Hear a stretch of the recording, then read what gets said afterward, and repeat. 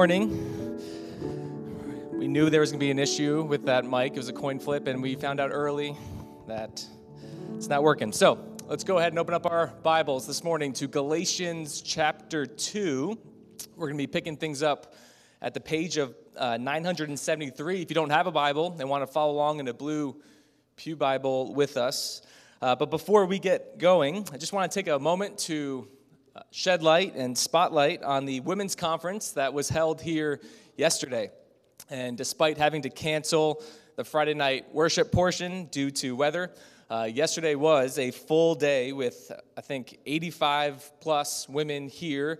And from everything that I have heard, I wasn't invited, but from everything that I have heard, it was an amazing experience walking through particularly the book of Colossians together and seeing the very real connections from the speaker, Summer Phoebus, that book has to our day today. And I have said it before, I probably don't say it enough, but I love pastoring a church where our people, and in this particular case, our women, display a seriousness in their love for Jesus and His Word, a compassion and fierce love for one another in this church, and then to see their lives as a mission field to the glory of God. And just everything I have heard, that was just on display yesterday. And I pray that for many of the women that were here yesterday, most of which were from within Grace, but some of that are not part of Grace, that was just the beginning of what God is doing and wants to do in them and through them. And so thank you to Christy, our women's ministry director, and Sherry for your guys' leadership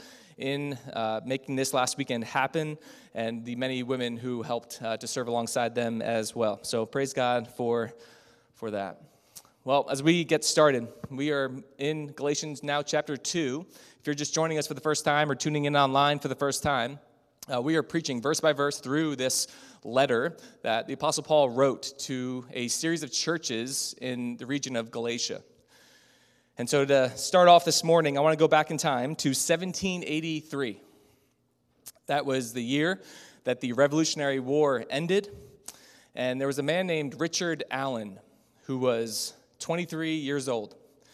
And it was at that time that Richard Allen committed his life to preaching and proclaiming the gospel. And so he was licensed with the Methodist Episcopal Church. And he began an itinerant ministry where he's traveling around regions in Pennsylvania, in Delaware, and in New Jersey to proclaim the gospel.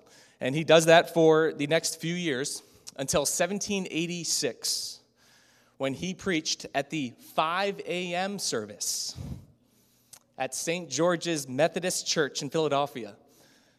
You thought the 9 a.m. was a little too early, all right? You guys just wait. You just wait when we roll out the 5 a.m.er. But from that moment, the City of Brotherly Love, as it was affectionately known as, became his home base. And Allen's ministry, within kind of the umbrella of St. George's Church, began to grow, which you might imagine and would hope that the leadership of St. George's would be thrilled to see this young man coming in preaching and bringing people into their fellowship. But the leadership actually grew concerned. And the reason is that Richard Allen was black. He was a free black man in a now brand new country where slavery was still very much legal. It was just beginning to become illegal in some of the northern regions like Pennsylvania. But with this now growth and fruitfulness in his ministry, there were about 50 free black and women that were now regularly part of St. George's. And so out of fear that the non-white members would take over their church, the leadership of St. George's shifted some things, including and starting with the seating patterns within their church to better control and segregate their congregation. Well, soon after this, Richard Allen and two other men came to church, sat in the same pew that they normally sit in for a prayer service, kneeled in prayer, as they normally do, when a trustee came behind them and tapped him on the shoulder and said, now infamously, quote, "You must get up. You must not kneel here." And after some confusion and a little back and forth questioning between Allen and the trustee, They were then threatened and approached by more men to be removed if they did not comply. And so Allen left, refused to take part in that service, and refused to worship in a church that saw him as a problem because of the color of his skin. And so eventually, trying to kind of go up the ranks of the denomination to kind of plead their case, Allen, along with those 50 or so people that had been drawn to St. George's, were expelled from the church. And they would go on to eventually begin the oldest traditionally black denomination in the United States, the African Methodist Episcopal, or AME for short, Church. That is a single story that unfortunately had played out over and over and over again in the decades to follow in essentially every denomination in the U.S., where it led to some sort of split, where black Christians were refused fellowship and then had to start their own churches. And the reality was, the history is that the black church exists because they were, again, refused fellowship for ethnic and racial reasons. And as the case is, as individuals, as we think about our family histories, that we're all shaped by the stories of generations before us, so the history and the present day of the church is shaped by this history. It shapes the trajectory of the U.S. to present day. I'm going to shift to a guy named Derwin Gray. He's a pastor currently of Transformation Church in South Carolina, and he's the author of the book that just came out this past year called Building a Multi-Ethnic Church. Gray was converted while playing for the Indianapolis Colts in the 90s, and then began a life of ministry shortly after retiring from the NFL around the turn of the century. Gray, who is also black, saw fruit in his own ministry, started getting invited to many different churches and conferences, and really over the last 20 years has become a well-known preacher, not only in his local church that has grown, but in speaking across the country. And Gray said this in his book, again, that came out in 2021, and the quote's going to be on the screen. I was deeply bothered and confused by something I saw everywhere I preached. I was disturbed by the fact that the nightclubs I used to party in, the football teams I played on, the high school I attended, and the military in America were all ethnically diverse. But the churches and conferences I preached at were segregated gatherings. During the week, I lived in an ethnically integrated world. And on weekends, in the American Christian world, I traveled back in time to a segregated America. The history, and in many cases, current state of the church in America is an unfortunate display of what it looks like when belief and behavior are not aligned, especially amongst those who claim to believe in the gospel. And this morning, we're going to unpack a story, an episode that took place in the early church. It is one of the most dramatic and intense episodes of the New Testament. And it addresses conduct that is not in step with the gospel, when behavior deviates from and contradicts belief. We're going to look at what that actually looks like then and now, why it happens, and then the damage it can do. And conversely, I hope that we will also see the beauty, the wholeness, the vitality of what it looks like to align our conviction with our conduct. So that's how we're going to set the table for this morning. Galatians chapter 2, we're just covering a few verses 11 to 14, and I'll read them all here. But when Cephas came to Antioch, I opposed him to his face because he stood condemned. For before certain men came from James, he was eating with the Gentiles. But when they came, he drew back and separated himself, fearing the circumcision party. And the rest of the Jews acted hypocritically along with him, so that even Barnabas was led astray by their hypocrisy. But when I saw that their conduct was not in step with the truth of the gospel, I said to Cephas before them all, if you, though a Jew, live like a Gentile and not like a Jew, how can you force the Gentiles to live like Jews? All right, well, when you preach through a book, verse by verse, it can be easy to isolate each passage from the others. And so I constantly, as we go through a book like we do, want to lay out the kind of overall and remind us, what's the overall aim of this letter? Not just this passage, but what's the overall aim of the letter? What's Paul's desire? Like, why did he sit down and take the time to write and send a letter? And what we have seen over and over again is that Paul is bringing clarity to the content of the gospel. We've seen that through chapter 1 and the beginning of last week, chapter 2. And we've seen that, and we'll continue to see that throughout. But it's important also to keep in mind why. Why is Paul so concerned about the content of the gospel? The reason why right belief matters to Paul, why it ought to matter to us, is so that God's people can live lives shaped by that gospel. So the Holy Spirit is in you, right, to help you walk in step with, in the language from this passage, in step with the gospel you proclaim. So Galatians addresses these questions like, what should I believe, so that it can answer the question, how then should I live? Right belief and right behavior. And when those misalign, it's a problem not only for you, but it limits your impact in pursuing the flourishing of others around you. And so let's recall how last week's passage ended. And if you didn't hear it, Paul was recalling a story from years earlier at the church in Jerusalem, where he and the leaders there, including Peter, who in this passage is referred to as Cephas, that's two different names for the same guy, Peter, Cephas. Peter, James, and John were unified in the content of the gospel. The gospel being the good news that sinners can be reconciled to God by grace alone, through faith alone, in Christ alone. The reality that we don't need to earn God's love. Salvation is not about just being a good person and getting rewarded for it, or doing certain actions that put you in right standing where God says, now I can love you because I've seen you act like this. But the true good news is that God saves those lost in sin, which is all of us, through the actions of Jesus Christ. So there are works required for salvation. It's just not ours.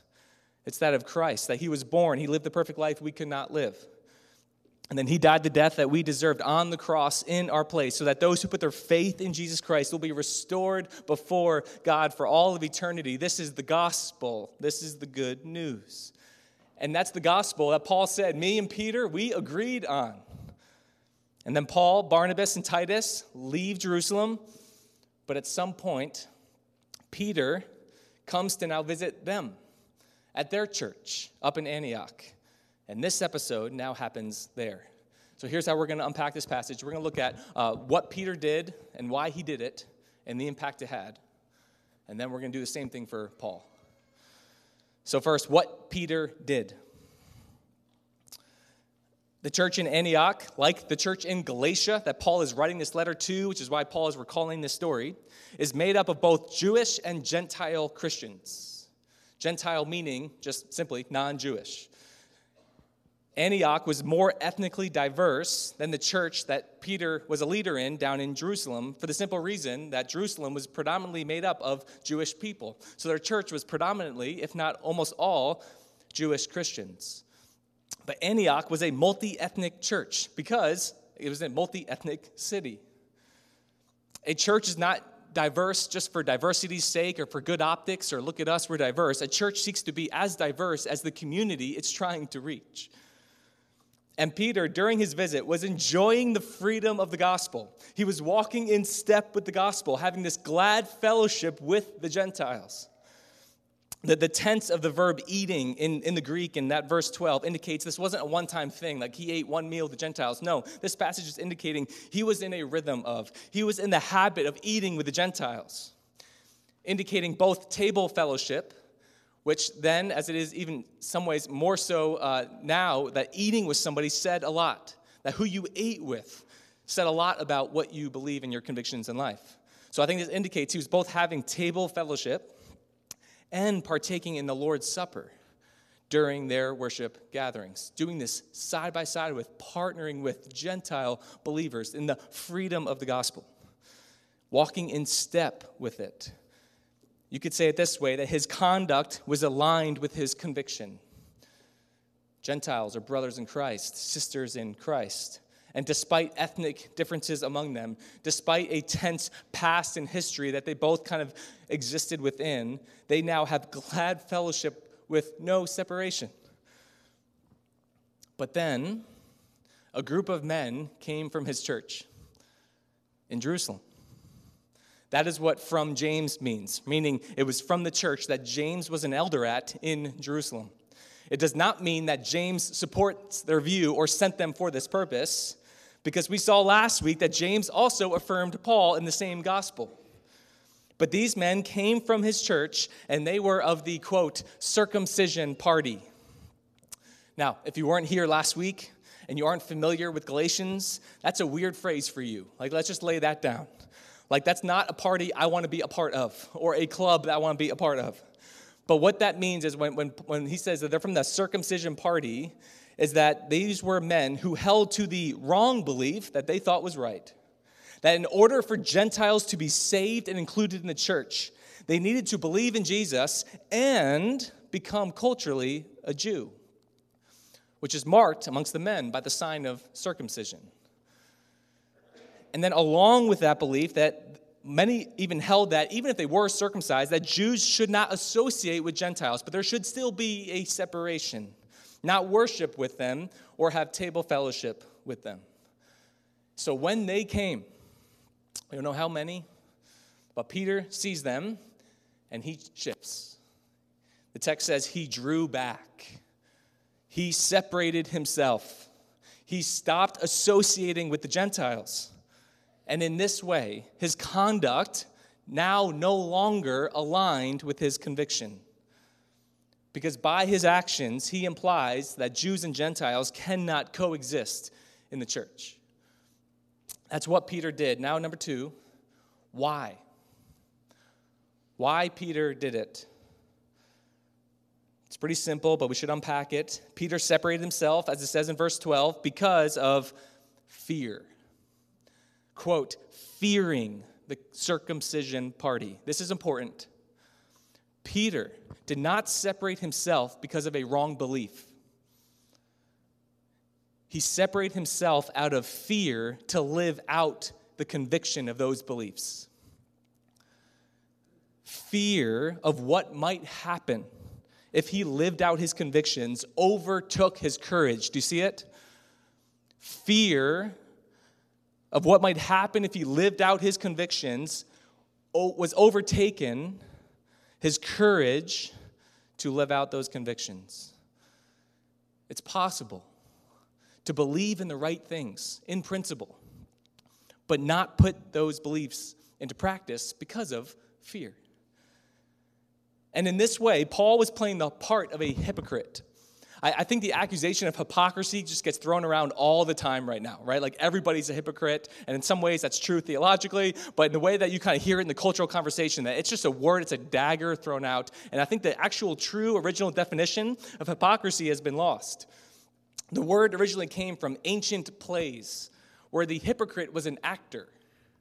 It was someone who would put on a mask, not the kind of mask we're talking about now, but a full-faced mask to play the part of another person in a performance. So when you act hypocritically, the reason why that's now used today, it's meaning that you play a part that is not yours to play. Like a husband who takes his ring off before going out with his friends so he can play the part of a single man. It's hypocrisy. It's playing a part that is not yours to play. And this happens when a Christian plays the part of a non-Christian in their life out of fear. Peter knew what it was to walk in the freedom of grace. He knew the gospel, believed in the gospel, had an amazing experience in Acts 10 where he was one of the first ones to bring the gospel to the Gentiles and affirm that in them, that they were brothers in Christ. But he feared how these men from Jerusalem would respond. And so now his conduct was not in step with the gospel he believed. He was a Christian playing the part of a non-Christian.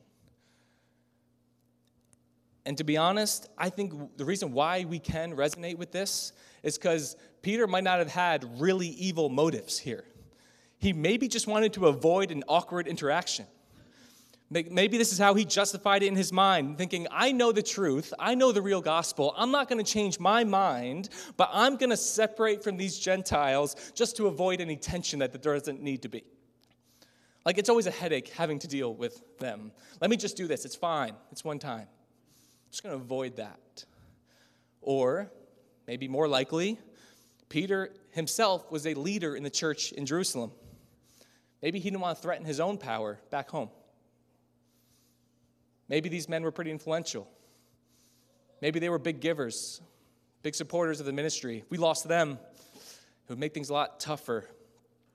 So to keep the congregation happy, back home, to keep the offerings full, let me just do this, separate myself, even if I know personally that that doesn't reflect my belief. But whatever it was, I hope you can see how easily this can and does happen today, when fear makes us act like hypocrites. Is it possible maybe we should all take a moment to ask ourselves, if you profess to believe in the gospel, where are you most tempted in your life to play the part of a non-believer? Is it at work? Just be easier if you just don't play that part to fit more in. Maybe it's more lucrative for you if you don't really let that be known. Maybe it's amongst your family. And just the tension at home if I really live out these convictions. Is it a certain group of friends? Around those friends, I don't want to play that part. It's too hard. Friends at school, different from the friends at church. Is it within your online communities? I just don't want that to be known. Not because you're doubting what you believe or you're doubting your convictions, but there's a fear of living them out for any number of reasons. But probably most often tied to some desire to please others, which Paul talked about earlier in Galatians, or to be seen or treated a certain way, or there's some kind of social or financial benefit or power dynamic at play if we just played this part. And perhaps you've convinced yourself, like Peter, and like I have more times than I can count, that it's okay even, that you're playing the long game. If I fit in now, then maybe I can be a bigger impact later, when really it's fear. And it's conduct that is out of step with the truth of the gospel. That's what Peter did. I think that's why he did it. But now, what impact it had. As is always the case, when we sin, it always has collateral damage beyond our own lives. Because sin separates. It separates us from God first and foremost, but then it separates us from those we sin against, or those who are watching our conduct sin against others. And so Peter, out of fear, sinned against his Gentile brothers and sisters in Christ and indicated to them that in that moment, their personhood did not mean as much to him as his own status in the church. And in order to protect himself, he did not recognize the imago Dei, the image of God in them. But also, the text told us his sins separate himself from his Jewish brothers and sisters in Christ. Look again at verse 13 if your Bible's still open. And the rest of the Jews acted hypocritically along with him, so that even Barnabas was led astray. Peter's actions were not just limited to him. It spread to others. When conduct is not aligned with conviction, it leads others astray as well. Another translation says that Barnabas was carried away, right? It's like getting caught in a riptide. You ever been caught in a moment where it kind of freaked you out a little bit when you're in the ocean? You realize you're getting further and further from shore. It's this drift. It's this carrying away. Sometimes you don't even realize it's happening in the moment. You're just going along with the current. And that's the word language that Paul uses, that when even those around you do not want to or desire to have their conduct separate from their conviction, that they get carried away. And Paul makes the point, even Barnabas, you see that? Barnabas was last week. Barnabas was the one traveling with Paul, bringing the relief to the church and then affirming the content of the gospel. Barnabas is one of his closest friends in the ministry. And he says even Barnabas was there. And even he separated himself when he saw Peter do it. This is the impact of misalignment. This is why we need to be reminded to never allow yourself to justify sin. It's so easy. But in order to do that, it not only dishonors the Lord, but it sins against others. You fail to honor their full personhood for personal gain. The Jew-Gentile divide, all throughout the New Testament, was a theological divide, but it was not only a theological divide. It was very much also an ethnic divide. And there was an inability for the Jews to honor the Gentiles as those made in his image, who by the blood of the cross are now on common ground with them, but that was too hard for them, so there had to be a hierarchy, there had to be a separation. But the conduct of the gospel is to honor, again, that personhood because of the truth of the gospel.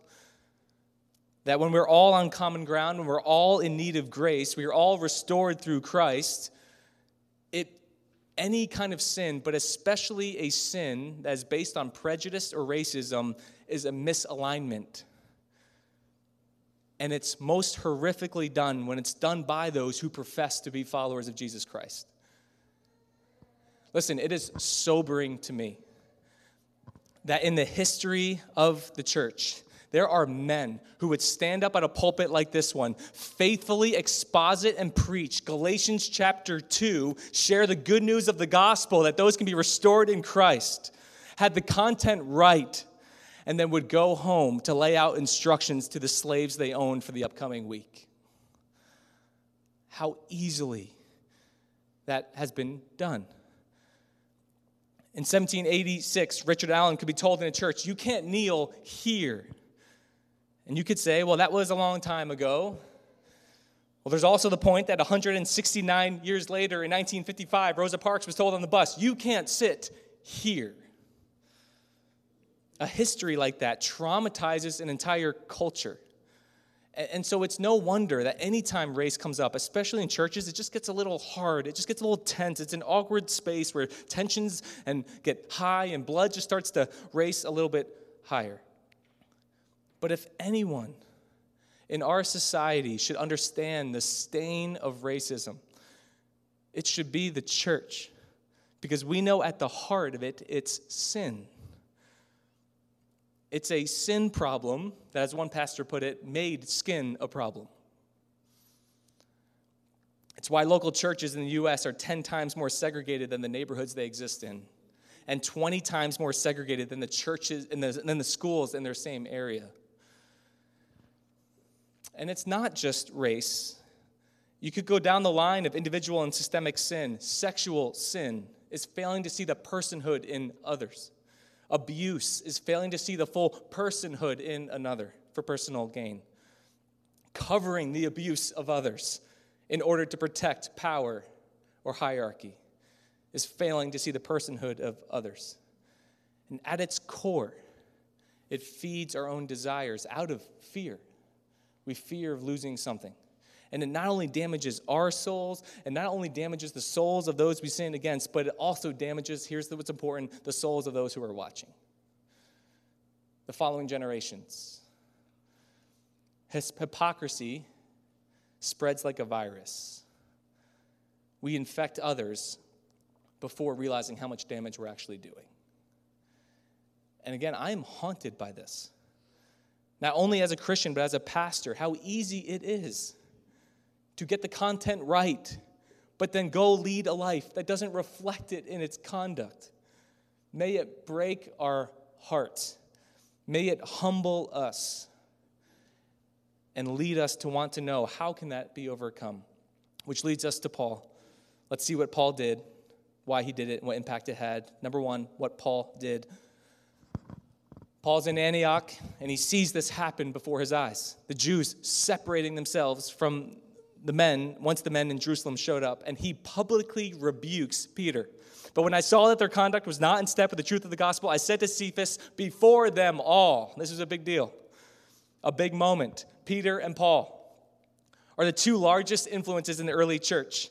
The book of Acts is really just tracking their two stories. The first half, Peter, the second half, Paul. Any conflict with these two would be an eye-opener to anyone looking on. And it would spread throughout not only their church, but I imagine the churches all throughout the region pretty quickly. Did you hear that Paul just called out Peter? It might be natural to think, I know it was for me, to think, Paul, if you got something against Peter, maybe pull him aside. Maybe figure that out behind closed doors. Don't let others see that. Or Paul, is it even smart to call out Peter at all? Is it that big of a deal? Here, can we just let that one go? I don't want to risk destabilizing everything. We're in a pretty vulnerable time. We're just trying to get things off the ground here. Yet Paul does not even hesitate. Paul does not take some time to pray about it. He directly and decisively calls it out. And before we see why, does this mean that we should just start going around Grace Church and just calling everybody out publicly? Hey, hand the mic over. I got something to say.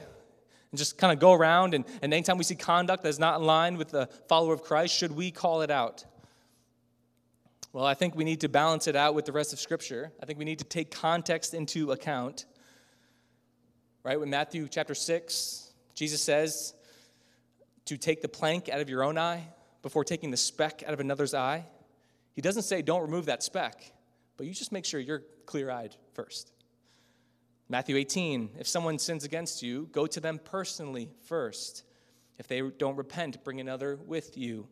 There is a progression there, especially when somebody sins against you. But public sins often require public rebuke. And I would say especially amongst leaders whose sin has a better chance of leading others astray to a higher degree. So a love for a brother, unity in the gospel, does not mean you never correct behavior or call them out, but that you ensure that you are doing it in a way that is a love for him, a love for others, a love for the gospel, and not as an opportunity to cut them down because it will naturally prop you up. All right, why did Paul do it? Paul called Peter out for a simple yet vital reason: to preserve the truth of the gospel. Do you see now what Paul is communicating to the church in Galatia between last week's passage and this week's passage? Last week, Paul set out the content of the gospel before Peter, Paul, and James in order to preserve the truth of the gospel. And now he calls Peter out, who he just agreed on the content with, for wrong conduct of the gospel. But both are done with the same motivation. That's why he puts them back to back. Content and conduct are both required to preserve the truth of the good news of Jesus Christ.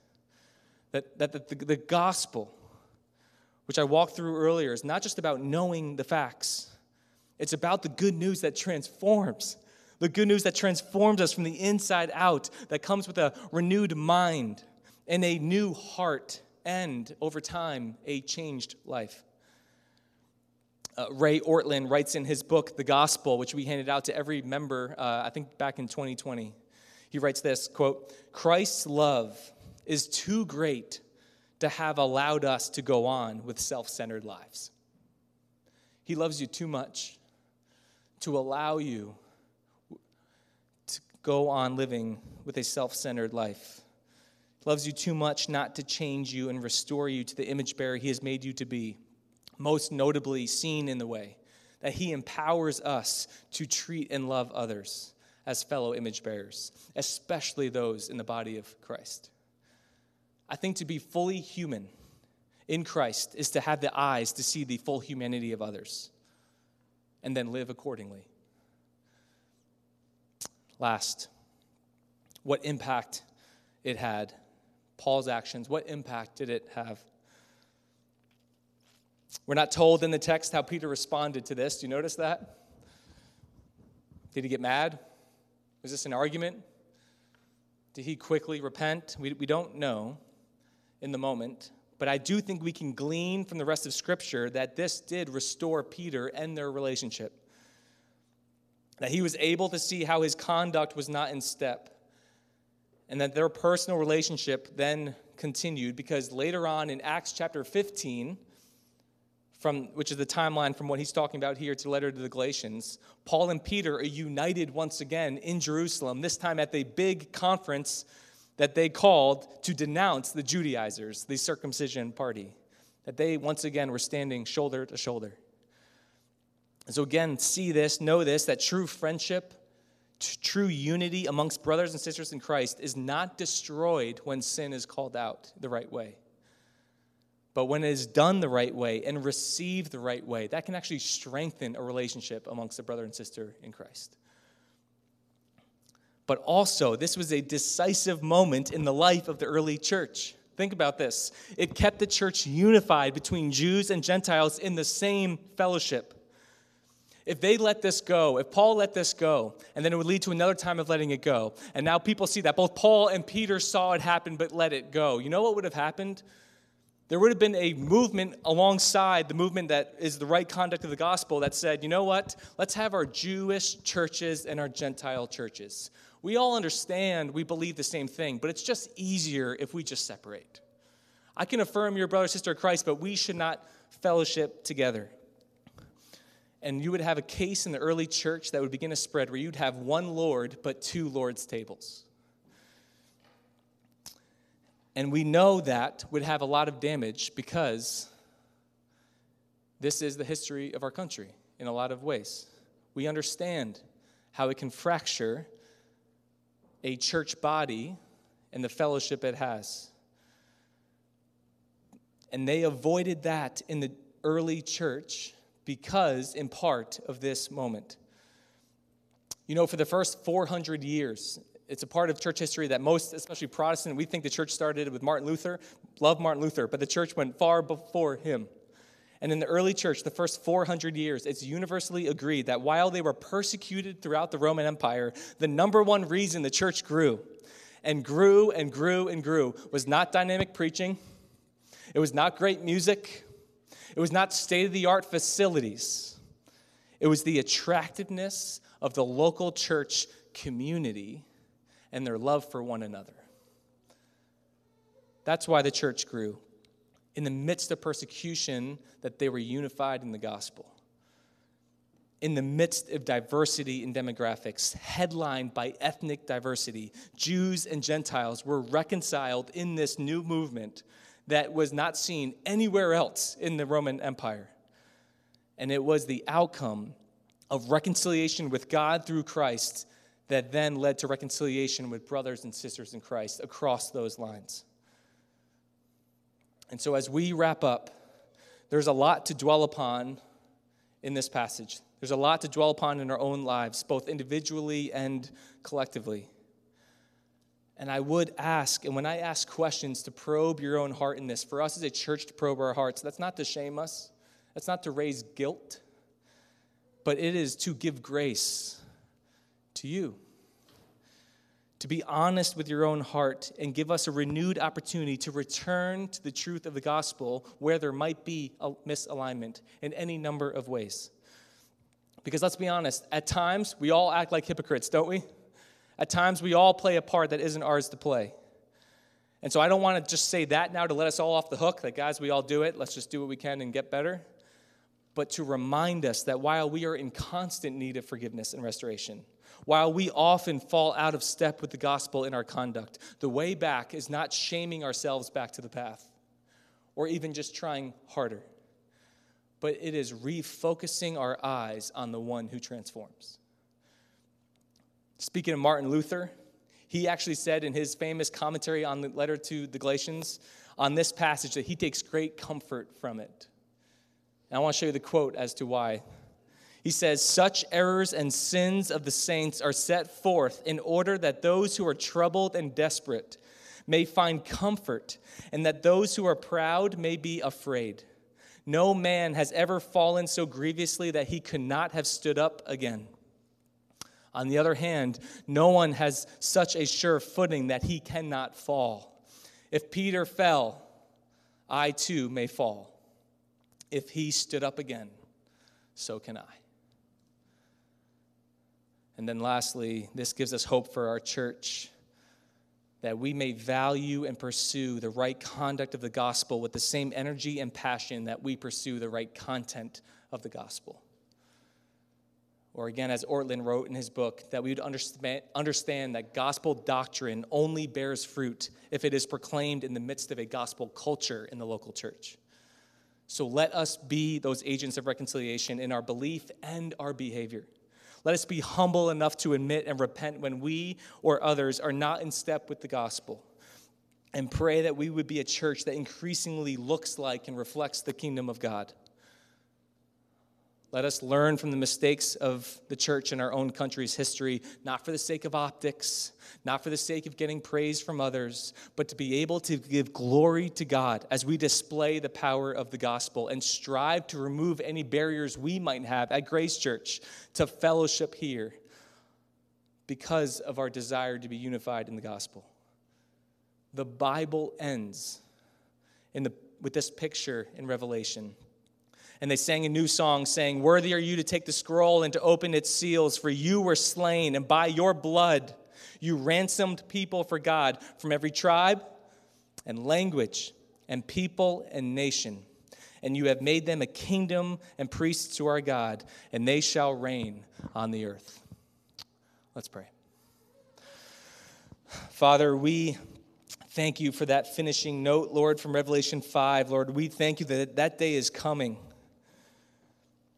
And Lord, as we wait for it, let us work towards it. Father, we ask for the grace and for the courage to walk in step with the gospel. And Father, for any of us or all of us who are feeling some measure of guilt and struggle with this, Lord, the inability to do what we feel like you're calling us to do, Lord, I pray that we would not shame ourselves, that we would not stay in that space, that we would not shift blame to others or let ourselves off the hook either. But Lord, that we would fix our eyes upon you and understand that you will restore, you will redeem, you will put us back on the path where we can walk in step. And Lord, I pray for us as a church that we truly would strive to remove any barriers that we have consciously or subconsciously that would create barriers of fellowship here at Grace. And that we would allow our convictions and our conduct as a church to align with the convictions of the gospel that we proclaim. Lord, let it be all for your glory, our joy, and the flourishing of others around us. And it's in your name we pray. Amen. Let's go ahead and stand and sing together that He will hold me fast as we prepare for the Lord's Supper.